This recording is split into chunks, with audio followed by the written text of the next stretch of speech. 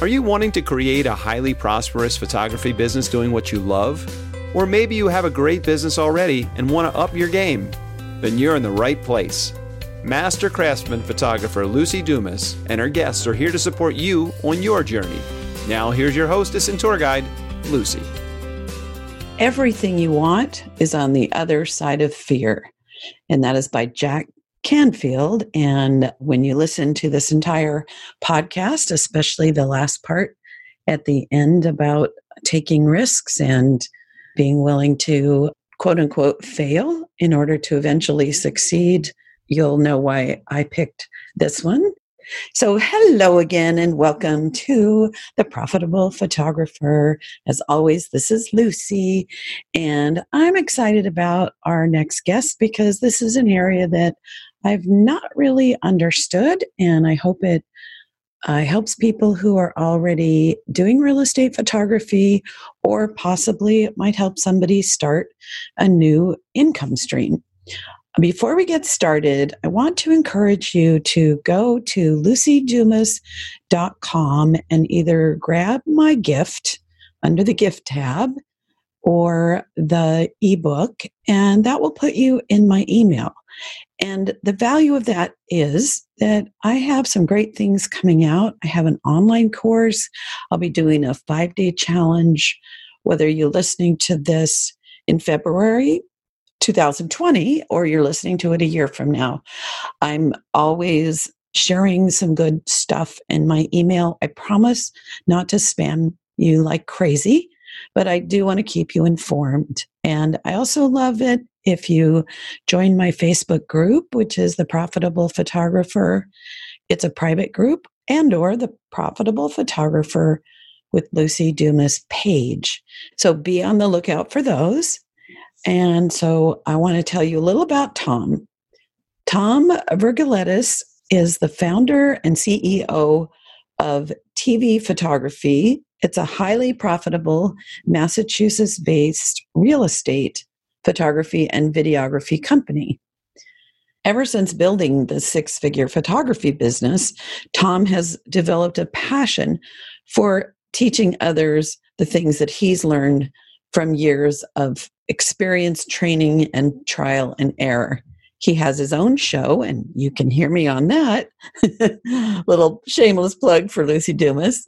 His show is called the Full-Time Real Estate Photographer Podcast, and you can locate that on Anchor, on Spotify, on Apple, and I imagine other places. And his book is the same name with Tom Vargeletis. So you can search that on Amazon. So welcome, Thomas, or Tom, and thank you so much for being on my show today. Thank you, Lucis. Tom is fine. So that's your preferred? Yeah, generally I go by Tom, yeah. Good. And Vargeletis is a good Greek name, so we also want to say Opa to Tom. So I know that you are the king of real estate photography. You have an amazing podcast, as I mentioned. So I'm just going to start with, tell me about real estate photography. Give me a picture of what you do. Sure. I wouldn't go as far as to say that I'm the king of real estate photography. Well, you are in my mind. That's, yeah, well, thank you. I really appreciate it. It's very flattering. I mean, if I were to size my business up against others, the output isn't particularly amazing compared to what other people are doing, but the system that I've built to accommodate a high volume of real estate photo shoots coming in, getting edited and sent out the door. If I were a king of anything, it would be that. It wouldn't be photography in general. But I guess like if you're not really super familiar with the niche of real estate photography, and there's an important distinction to make here between real estate and architectural photography. Architecture is like high-end designer shoots, stuff for magazines for architects and builders to have in their portfolio, much higher standard and much more expensive. Real estate photography, when we say real estate photography here, especially in the United States and other countries, it's different. Like in the UK, they'll say property photographer. But here, it's just real estate, property, listings, houses that are going for sale. Usually it's being listed and sold by a real estate agent. And, photography has always been important in real estate, but especially now that all buyers are starting their home search online, the photos are super important for a real estate listing. If the house is great, but the photos aren't really displaying how good the house is or how desirable it is or how, interesting certain features of the house might be, the buyers are just going to pass over it. They're going to see the photos and they're going to say, okay, whatever, it's a crappy looking house. So real estate agents understand the importance of high quality real estate photography. And that's what it is. We go out, we take pictures of houses, and we deliver them to the real estate agents. Real estate agents primarily are our customers. Occasionally we'll have Airbnb listings and sellers will call us direct. But for the most part, our clients are real estate agents. Okay, thanks for that distinction. So if you could tell me 3 things I would need to know to get started as a real estate photographer that would set me up to be able to grow and be highly profitable. Can you share 3 things? Sure, I'll do my best. You gave me a list of 3 things. I'll try to stick to that, but Or 5. I might run off on a tangent. We'll see. Okay. We'll see how neat we can keep it. And so I'm saying this because first, that's really important, and you could probably narrow it down to like a couple key things to get into real estate photography. But first, let's talk about why you would even think about this in the first place. So not every photographer shoots real estate. And when I think about that, the first question that comes to mind is why? Why not? Real estate photography is one of those niches that it's super low barrier of entry for a photographer, meaning you don't need the best equipment, you don't need the most sophisticated skills, you don't need the best technology ever in the world, and you can produce high quality real estate photography and you can get a large volume of appointments because it's very much a high volume business if you know how to go out and get the business. Right. So if you're a wedding photographer or a landscape photographer, or you do family portraits, or maybe you're working full time and you like taking pictures on the side, adding real estate photography into your skill set is going to be huge in the long run. It's going to put money in your pocket at the end of the day. And if you're in a niche in photography, like let's say you do weddings mostly on the weekends, this is going to be a way for you to add a couple $100 every week, all year, just about, to the bottom line of your business, or just to fill in those gaps in your schedule. Or like I said before, maybe you're working or you're a hobbyist. Learning real estate photography is a great way to fund your passion projects because you can take income from your photography while you're learning and practicing. It's just a great genre of photography to get into. And now in my business, that's all we do. And I've built up a team over time. And, I'm paying my mortgage, car bills, travel, living expenses, everything with photography. So you could even make it your primary source of income, like I have, turned into a career. So that's why if you're not currently a real estate photographer, you might want to think about it because, if you are listening to this podcast, you're definitely someone who needs money. You bought the phone and the cell phone service or the internet that you're listening to this on, right? You need money, and you can get a lot more of it if you branch into other niches in photography. In real estate, it should be a no-brainer. If you're already a photographer, you know your way around the camera. So you mentioned that you don't need much equipment. What would be like a must-have, like a minimum that somebody would need to get started? Sure. So I think I already said this. You don't need the best, right? But what by far? And I'll share what you were using, and because there's so much gear out there, this is not like you have to exactly copy what I'm using or what anyone's using. But if you find its functional equivalent, what you need is a tripod, a camera, a way of triggering your tripod, and a flash, and a way of triggering your flash wirelessly. Right. And a memory card and a computer. Yeah, obviously. Yeah, the obvious extras that go along, batteries and cables and carrying case. Yeah, obviously. Transportation, clothes, clothes, shoes. Yeah, Eat as some far as like breakfast. camera equipment goes, it's very bare bones. For the lens, you just want something really wide with minimal distortion, and depending on the format you're using, you'll want to do a little math with whatever your crop factor is to figure out how wide you can actually get. Mhm. We're using. I'll just go through what I'm using right now. So I'm my kit right now is the Panasonic GH5 with a Laowa 7.5 mil lens. It's I think it goes to two. It's a prime lens. It goes to 2.8, I believe. The flash I'm using is an AD400 Pro, and I'm using it's a Godox AD400 Pro. I'm using the Godox X Pro trigger, and then I have a little on a shutter release cable, some wireless Young Nuo RF something 310 RF 603C, some weird. It's a little $20 wireless trigger. Okay. That's the kit that I'm using now. The kit that I started using was the GH4 and the AD200 and the Young Nuo trigger. So very, very similar setup. Neither of these cameras are new. Neither of these cameras were new when I bought them. And neither of them were even the best camera that money could buy when they came out new, the years that they Mhm. came out. Right. But I'm using these cameras specifically because it's micro four thirds image sensor. So with the crop sensor, I get a really wide depth of field. Everything's sharp and in focus. It's small and compact, easy to carry. Image resolution is just fine for real estate. Like, it doesn't need to be the greatest camera ever, as long as it can do a decent enough job. The rest is in the photographer's hands. Okay. So, tip number one, if I can summarize, is it's a great way to put some extra money in your pocket. So, why not? Number Mm-hmm. two is you don't have to have a lot of equipment. You need a tripod, a lens, a camera, a flash, and some way to fire it. Or, in my case, to keep it really simple, to know how to use my timed release. Your timer.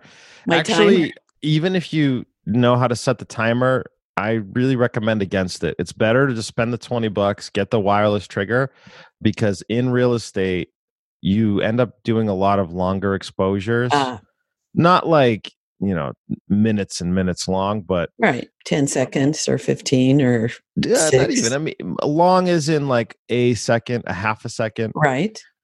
So it has to be on a tripod. Otherwise, it's just Right. going to be totally out of focus. Unless, you're running with some brand new camera with like super good image Okay, but what would stabilization. be the difference with the timer? Just the waste of time to wait? Exactly. The waste of time and waiting. What I do is I'll put the trigger in my pocket and I'll face the button out. So while I'm walking, I don't have to touch the camera, the tripod, anything. I just put the light where I want it, and then I just touch the button through my pocket and trigger the camera that way. So I never have to worry about shifting my composition at all, or shaking the camera while I'm taking a photo or waiting. And that's the other thing, is like, if you wait 3 seconds, 5, 10 seconds in between each photo, it's going to make the photo shoot take forever. It's going to add it's going to add so much time. Yeah. Even if it isn't a time you could actually be like, oh look, that was an extra 10 minutes, it probably would feel like it. So, It would feel like, well, it would realistically, it would add maybe 10 minutes, but it would feel like it added an hour. turn it. And how many images do you tend to take, and how many do you deliver? Sure. Well, we take way more than we deliver, and that's because we take a minimum of 2 photos per final delivered image. We take one just with the ambient light that was there, and then we take one with the flash. Mhm. The ambient exposure, we meter the exposure to be so the room itself is properly lit, or at least most of what you want to be properly lit is. For larger rooms, some things might be brighter or darker. Windows are usually Sure. blown out. Uh-huh. In the flash frame, you expose for the outside. And when I started, I would literally take my camera off the tripod, and then with the meter built into the camera, I'd hold it up to the glass and half press the shutter just to see what shutter speed it would tell me. But then once you get the hang of it, you realize that I usually do like on the interior, I'll set the meter in the camera to be like the multimeter, and then I'll just set it for one stop overexposed for whatever it says in the Hmm. room, and then I'll just bump it up to 1/250th of a shutter and set the flash power to whatever it seems like the size of the room needs, and then I'll just adjust from there. But doing that, you set the camera, you take 2 photos really fast, then you move and take the next one, and you try and blast through the house as quickly but as efficiently as possible. So I think I can guess your answer given to a little quickie question I have for you, given what you just said. We'll see if I'm right. So my question is, why not do HDR so you don't have to bother with the flash? I helped a friend once who did them HDR, and I discovered that in Lightroom and Adobe Camera Raw, there's a really fast way to just highlight what you want, click play, and I was able to, probably in 10 or 15 minutes, make 30 great layered images. Mm-hmm. But then I needed to open them up I love a Nik program, their HDR NIK. So why not do, 3 different exposures and Sure. mush them together rather than using flash?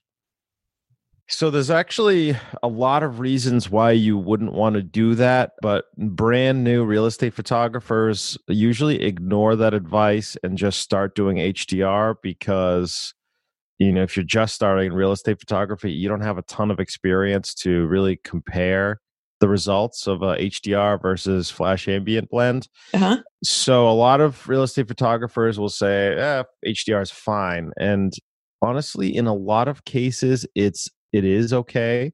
The biggest issue with HDR is a loss of contrast basically across the image and a loss of sharpness across the image. It can also have some strange effects on different colors because houses weren't really designed to be photographed. So you usually have a lot of competing color contrast, and the lighting is super uneven. So even if you set a bracketed HDR, even if you did 5 brackets at full stop intervals, you're still going to find some areas that were just too underexposed or were just too overexposed. So you do pull a lot more dynamic range, but not as much as you get when you have, like, for example, one exposure, let's say 1/4 of a second or 1/2 of a second, where the room is nice and brightly lit, and then one at 1/256 of a second or 2/50th, where now you can see clearly through the windows. And when you edit those together, you maintain the proper color, hue, and saturation that you get with the flash. And when you mix in the ambient, you also get the natural ambiance of the natural kind of shadows that were there, the natural lighting that was there, because you turn your ambient layer into a luminosity mask. We can talk about like how you did the edit later. Let's not get too technical, Tom, because my eyes are rolling in the back of my head right now. Okay, so I'll just summarize it then, because I could talk about this forever. I'll just summarize it. Basically, you get HDR. The word is high dynamic range, but when you mix a flash and ambient, you get even more dynamic range. You don't distort any of the color or any of the natural contrast that you get with the lighting that's here, because HDR makes everything kind of the same exposure when really that's not really what you want. Right. You want to have high contrast between certain elements. Okay. There's a lot of, HDR. So bottom line, the image is not as good. Yeah, it's okay. But it's still not bad though. It's still pretty good. As a little like aside for people, that I think you also, if I'm hearing right, would run into the challenges that there's different color temperatures, and that kind of messes with the overall look. Yes. So the same problem shows up if you're an event photographer and you're photographing inside and you're putting your flash on an auto, or you're doing a high ISO so you can gather a lot of ambient light. Right. That the camera, because I will shoot on auto when I'm doing an event at times, but I keep my ISO at 400 because otherwise the equipment thinks we have plenty of light. So then it doesn't put enough flash to have a natural color temperature and override all those weird tungsten and other kind of lights that might be in a room. Right. Let's see. Maybe this is tip number 4. I think that Okay. last one was 3. About, I'm really fascinated with the way that you market. You and I chatted before and, before this recording. And I just love how successful you are at getting a steady stream.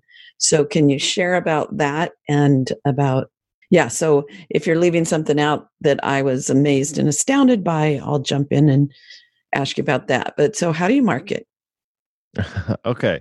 And how do you qualify the realtors and all that stuff? So let me I will set the stage for your question and share a little bit about what I'm doing in my business right now, or how we got to this point, I should say. So I got into real estate photography as a real estate agent, originally doing photo shoots for my own listings.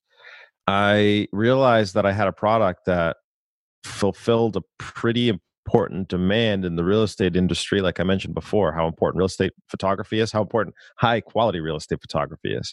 Anybody can take photos on their phone.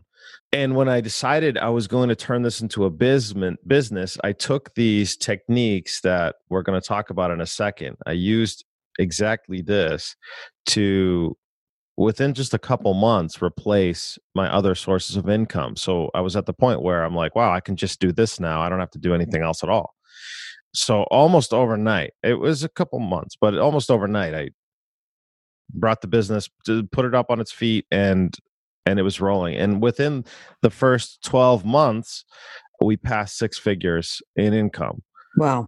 So I say that. Yes, I say that because I want you to know that I'm not just some guy that talks about marketing. This is what I do in my business and it works. And this is what I teach other real estate photographers to do. In-person presentations, physical presentations, either public speaking or one-on-one. I prefer public speaking. And in the podcast, I have full episodes on this. So anyone who's interested, you can just search full-time real estate photographer. It's the name of the podcast. Or you can search my name. It's Tom Vargeletis. Probably the other one, the name of the podcast is easier to spell. Full-time real estate photographer. There's a book on Amazon of the same exact name. Full-time real estate photographer. Same cover images too. And I talk about how to get into this, how to get the presentation, what to say, how to conduct your presentation, how to get people to book with you, and how to service a client afterwards. I cover the whole business side of the business as well, not just getting clients, but how to service the customer, how to streamline your sales process and add a lot of automation into your business. We talk about it all, but for most of my clients, not all of them, but just about all of my clients, I had gotten from physical in-person presentations, book my office presentation. I follow up with them afterwards. And when you have a really good product and a great customer experience, people enjoy working with me for reasons that I talk about in the podcast as well. They keep coming back and they refer more clients in. So almost all of my clients were in-person presentations or referrals to me. And I think the running list of people who I've worked with at least once in the last 12 months is over 700, something like that. So how do you pull a presentation together? Like you want to have 20 people in a room. How would you get those 20 people? Yes, there's a few approaches. The best place to start is to find office managers, office administrators, or brokers of the real estate office. Whoever is the broker of record, the manager of record, that would be the person to contact. And they're super easy to find. I talk about how to find their phone numbers and their emails and stuff in the podcast and in the book. But I mean, basically it's online. Real estate agents want to be contacted. Their business comes from their personal network, right? The real estate agents' income is commissions from real estate sales, and they sell houses of people that they know or that they are in their network. So they want to be found. They want to be really easy to find. So you would find real estate offices, yeah, and talk to the the bosses of those offices, Yeah, basically. I would find a manager, I would find someone who is in charge of their meetings, their weekly or monthly sales meetings. Most real estate offices will have some sort of meeting on a semi-regular or very strict regular basis, and they will usually let, or even if they don't usually do it, sometimes they'll let you talk them into just coming in and doing a presentation. Sometimes they'll offer to bring pizza or sandwiches or chips or something. I don't know, whatever. If they're like, yeah, we usually do a lunch and learn, I'll say, great. Then I'd like to buy the food and do the presentation. Ah, So yeah, it's like what, $50 worth of food, if that. If it's a big office, maybe it's a bit more. But what happens is you basically are guaranteed to get your presentation if you have, I mean, if you offer food, people are going to show up. yeah. Even if they don't do regular office meetings, but you say, I'd like to host a lunch and do a presentation, Yeah. they'd say, wow, free food, you're in. Are there social media, Facebook, meetup group things I that have. work? I mean, I have them, but I don't really use them. I do occasionally I'll get leads from social media. But you wouldn't do like I'm having a get together and I'm going to feed you attention realtors and do an ad. Host a meetup like that? No, there's no need to at all. The realtors are already getting together on their own. I just got to drive to their office on whatever the day is. So yeah, you just set up the appointment. You go do the presentation, and the presentation is based around a portfolio. This is a key. I mean, you're not getting a real estate job if you don't have at least a couple real estate images to show people that you have taken to say, look, this is the work that I can do for you. In the podcast, when I talk about setting your presentation up, I also talk about that, and I go at length how to build your portfolio for free and how you can build a real estate portfolio like today, like right now, while you're listening to this podcast. If this is the first time you've heard about real estate photography, you can still right now start working on your real estate portfolio. It's super easy because, like how I'm sure I correctly assumed, if you're listening to a podcast, you use money. If you listen to a podcast and you use money, you probably also live in a house. And or someone that does. Exactly. Chances are 99% or greater that you live in a house or know someone that does.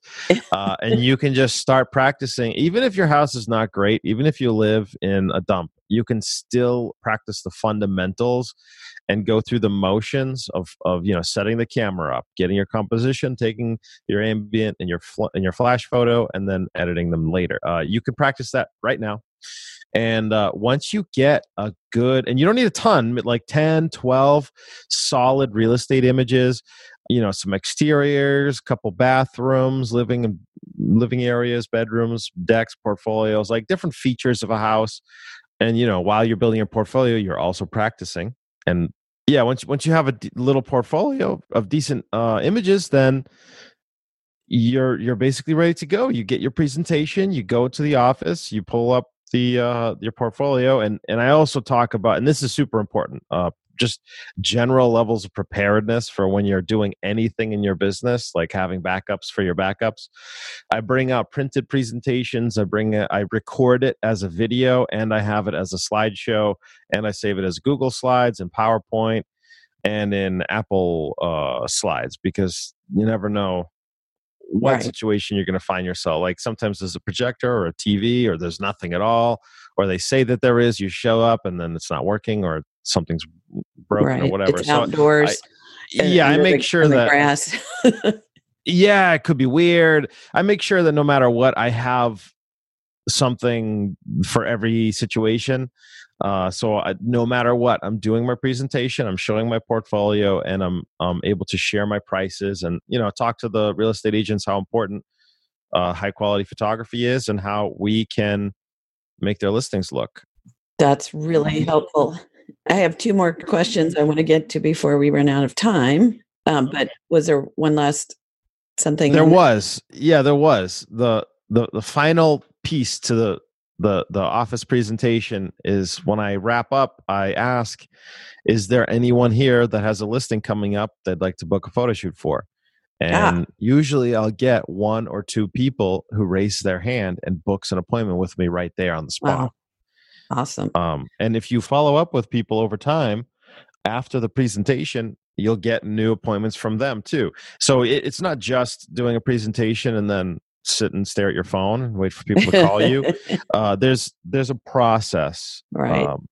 And the process isn't do one presentation and then hope that appointments happen. The process is to fill a minimum of, if you're just starting out or you're slowing down and you're like twiddling your thumbs, not sure what to do, at least 50% of that time during that workday or the part of the workday, however many hours you have, 50% of them or more at least should be spent on setting up presentations, doing presentations. And then you just keep doing that. You never stop that. Right. And doing follow-ups and staying in touch. And yes. Now, so final question number one, you mentioned when we were kind of getting acquainted with this topic that you've learned how to target the successful real estate salespeople, or there was something you said about, the overall statistic of who's actually selling houses regularly and who sells one a year. So can you share a little about, first of all, that's something most people don't know. Fact. Yeah, this is important information. Unless you know someone who is in real estate or involved directly, it's not super obvious. But your average real estate agent, and this is like national average, is only selling like 3 or 4 homes a year, right? Which means that there's a huge population of people that do maybe 1 deal a year or 0 deals a year. And then, there's like a vast majority of people that are, not doing too much business. And I mean, some people are only working part-time, and they don't need it as their full-time income. But even with people trying to make their full-time income real estate sales, are still, struggling. So all of those real estate agents that are kind of struggling, which is quite a bit of them. I mean, there's a lot that are doing just fine, obviously. But it's like you have your top performers and then you've got everybody else. So what your average real estate agent wants to do is they want to be like your high performance real estate agent, which instead of, maybe a couple houses a year, or even if you're making a pretty good income, making a decent living, you're listing like 1 or 2 houses a month, right? That's what, 24, 30 sales a year, something like that. Yeah. They want to copy what the really big producers are doing. These are people that are listing a new house like once or twice a day. People that are in these huge teams that are doing hundreds of millions of dollars worth of sales every single year. Once they start to do something, everyone else kind of starts to follow and tries to copy them. So when I do presentations in new offices, I look up the people who I'm talking to, and I pay extra close attention to the really high performers in the office. I definitely am not ignoring people who are doing like average sales or lower volume of sales, because they're an important part of my business as well. But when you land the bigger clients, the other people tend to follow you. Because they say, okay, this agent is making $1 million a year in commissions, and I want to make $1 million too. So they're using Tom as their real estate photographer. So I'm going to use Tom. So, right? Tom, I assume then there's somewhere that you can discover how much somebody is making or how many listings they have. Mm-hmm. Yeah. The easiest place to go would be whatever your local MLS is. If you are not a licensed real estate agent, you're probably not going to be able to get that data. There's other ways of finding it. So if you go on Zillow and you just search for different zip codes, the top 1 or 2 agents in those zip codes are going to be your bigger agents. You can also look up their profile and see how many recent sales they've had in like the last 12 months, I think. If you see the same real estate agent's face or the team name or whatever and their team photo as the top results in Zillow for like the 3 or 4 nearest zip codes to you, and you see they have like 250 recent sales in their pipeline, you know that's a top producer. So that person would be a good idea to try and get in front of them. Great. Obviously, you need to have the portfolio and the overall image quality that they are going to need too. So Right. if you want to work with a top performing real estate agent, compare your photos to the photos that they are using, whatever photographers that they're hiring. If you can do as good or a better job for a similar or a better price, then you're basically doing them a disservice by not presenting your business to them, so they don't know that they could call you as an option. Okay, I got one last, because I know you need to run, so I'm trying to be mindful of your time. I do, yeah. So you are not, in your business, the person who is day after day going house to house and photographing now. You have a team, correct? No, I'm not.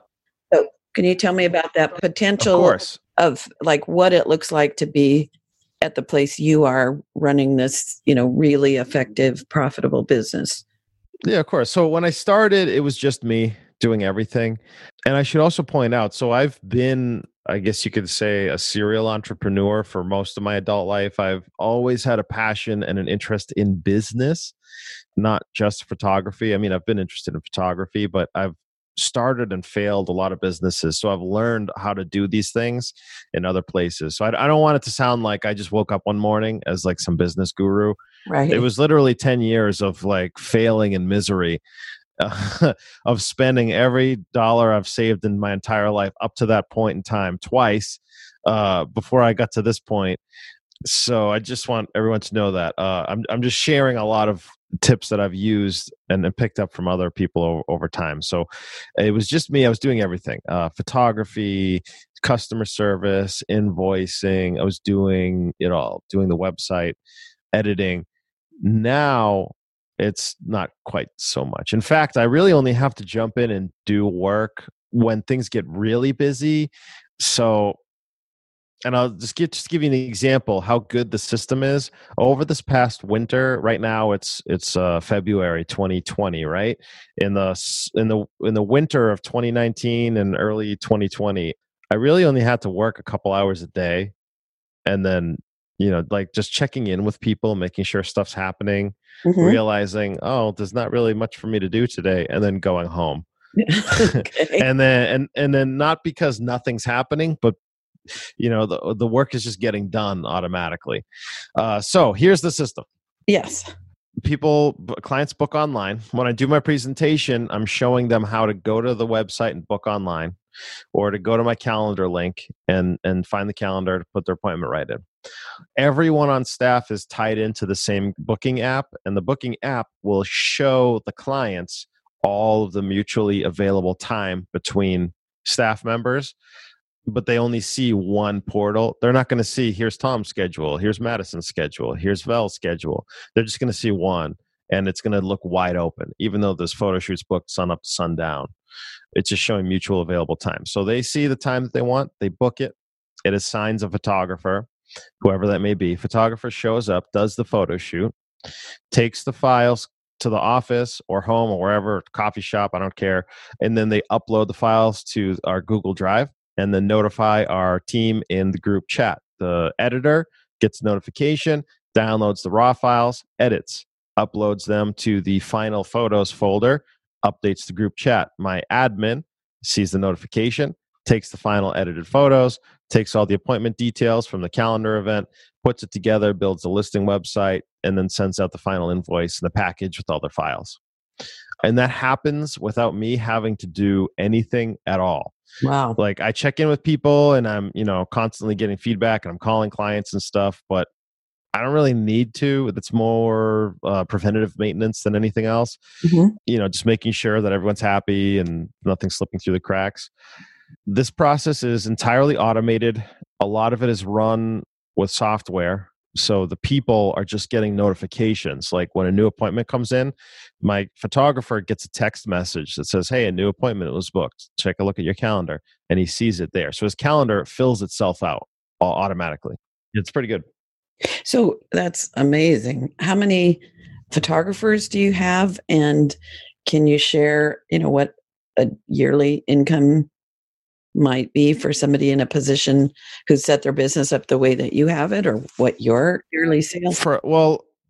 I mean, like I said, the first 12 months we passed 6 figures, and the year over year growth, it's only gone up every single year. And as time goes on, and the reason why I built the system the way I've built it, and you go to the podcast and listen, get all the details on how it actually works. But it's really easy for me to just kind of like tack on a new staff member, just like plug them into the machine, and it unlocks like a whole new level of productivity. So Right now, how many do you have working for you? yeah, so right now there's me, I have a full-time photographer, a full-time admin, a full-time editor.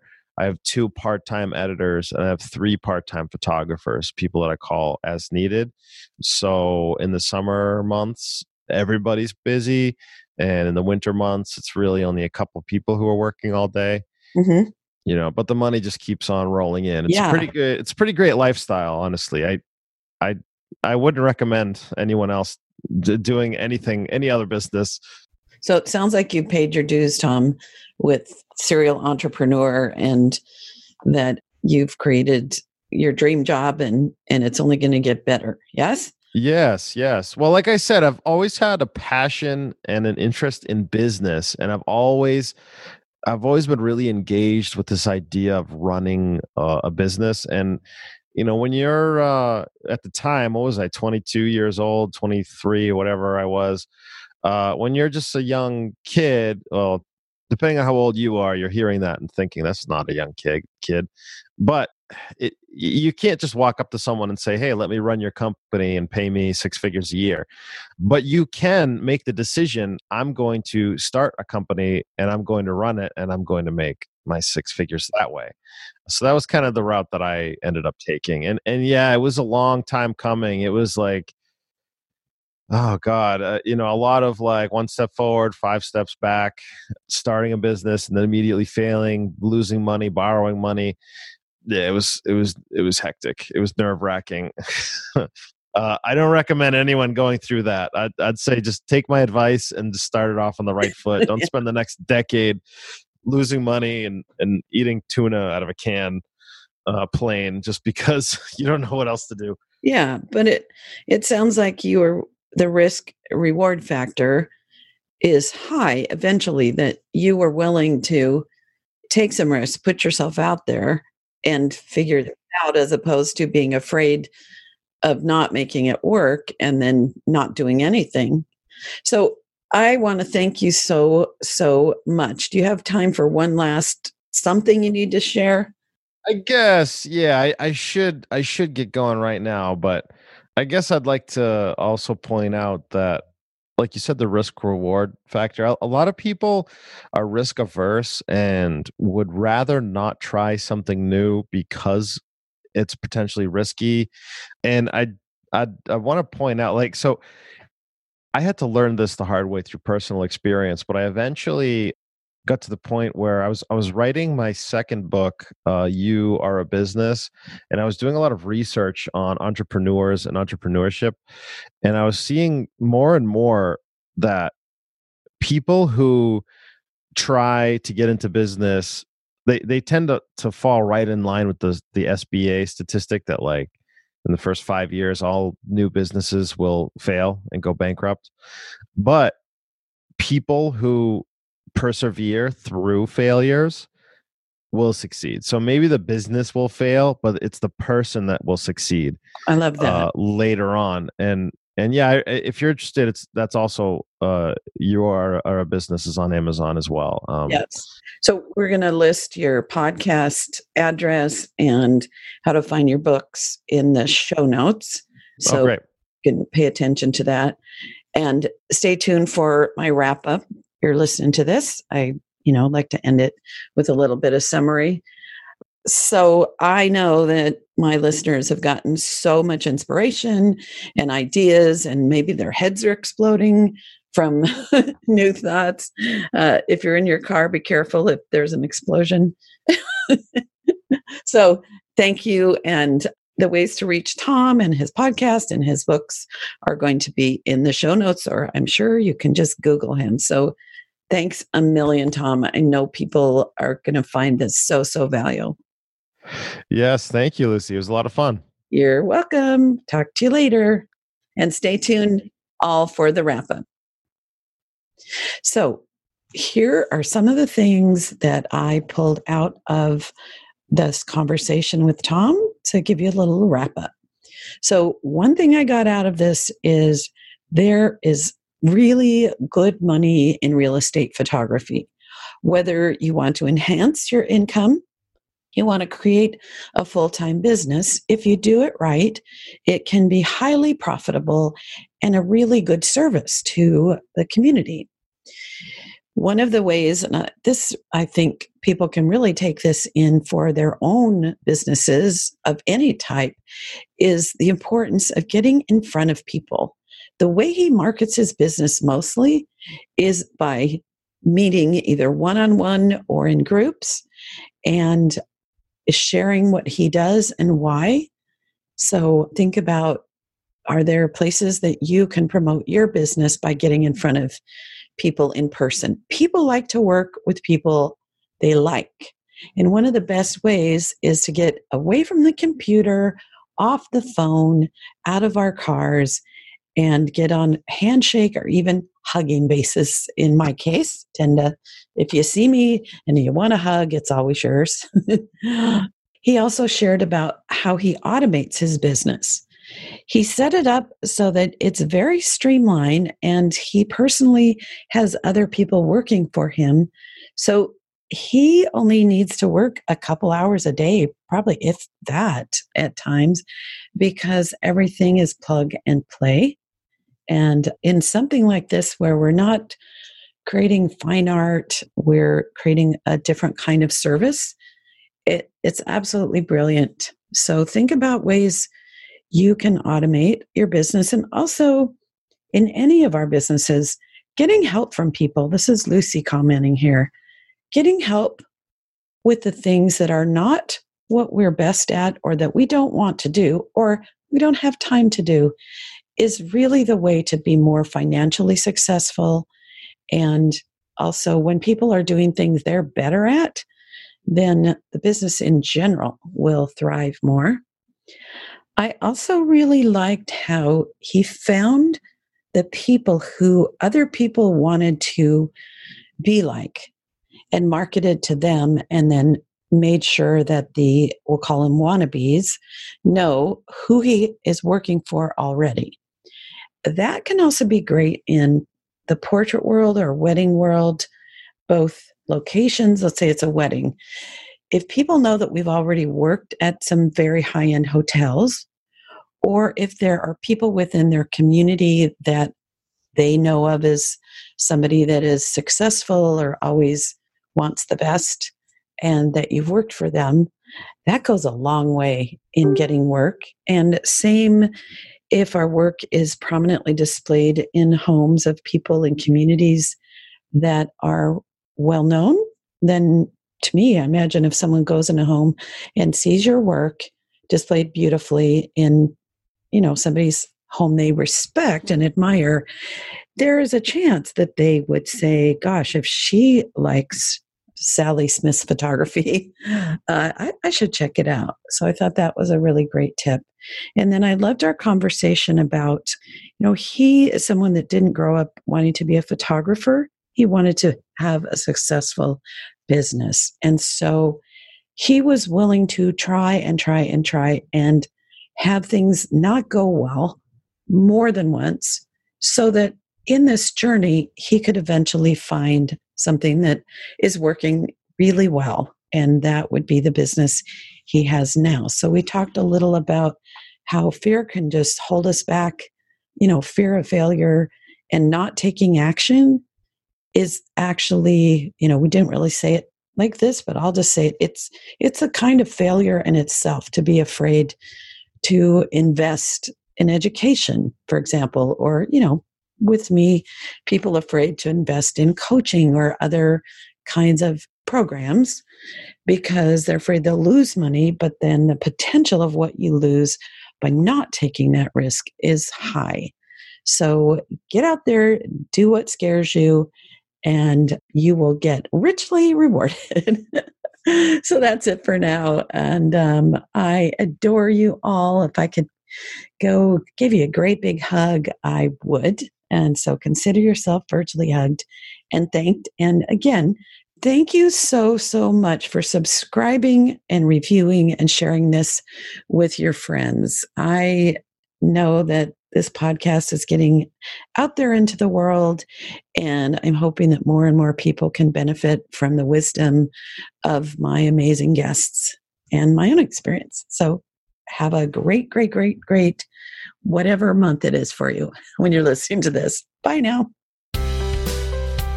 You have been listening to The Highly Profitable Photographer with Lucy Dumas. If you've enjoyed this podcast, please rate, subscribe, review, and share. To connect one-on-one and learn more about our coaching programs, just go to lucydumascoaching.com. Until next time, go have fun photographing and selling your work.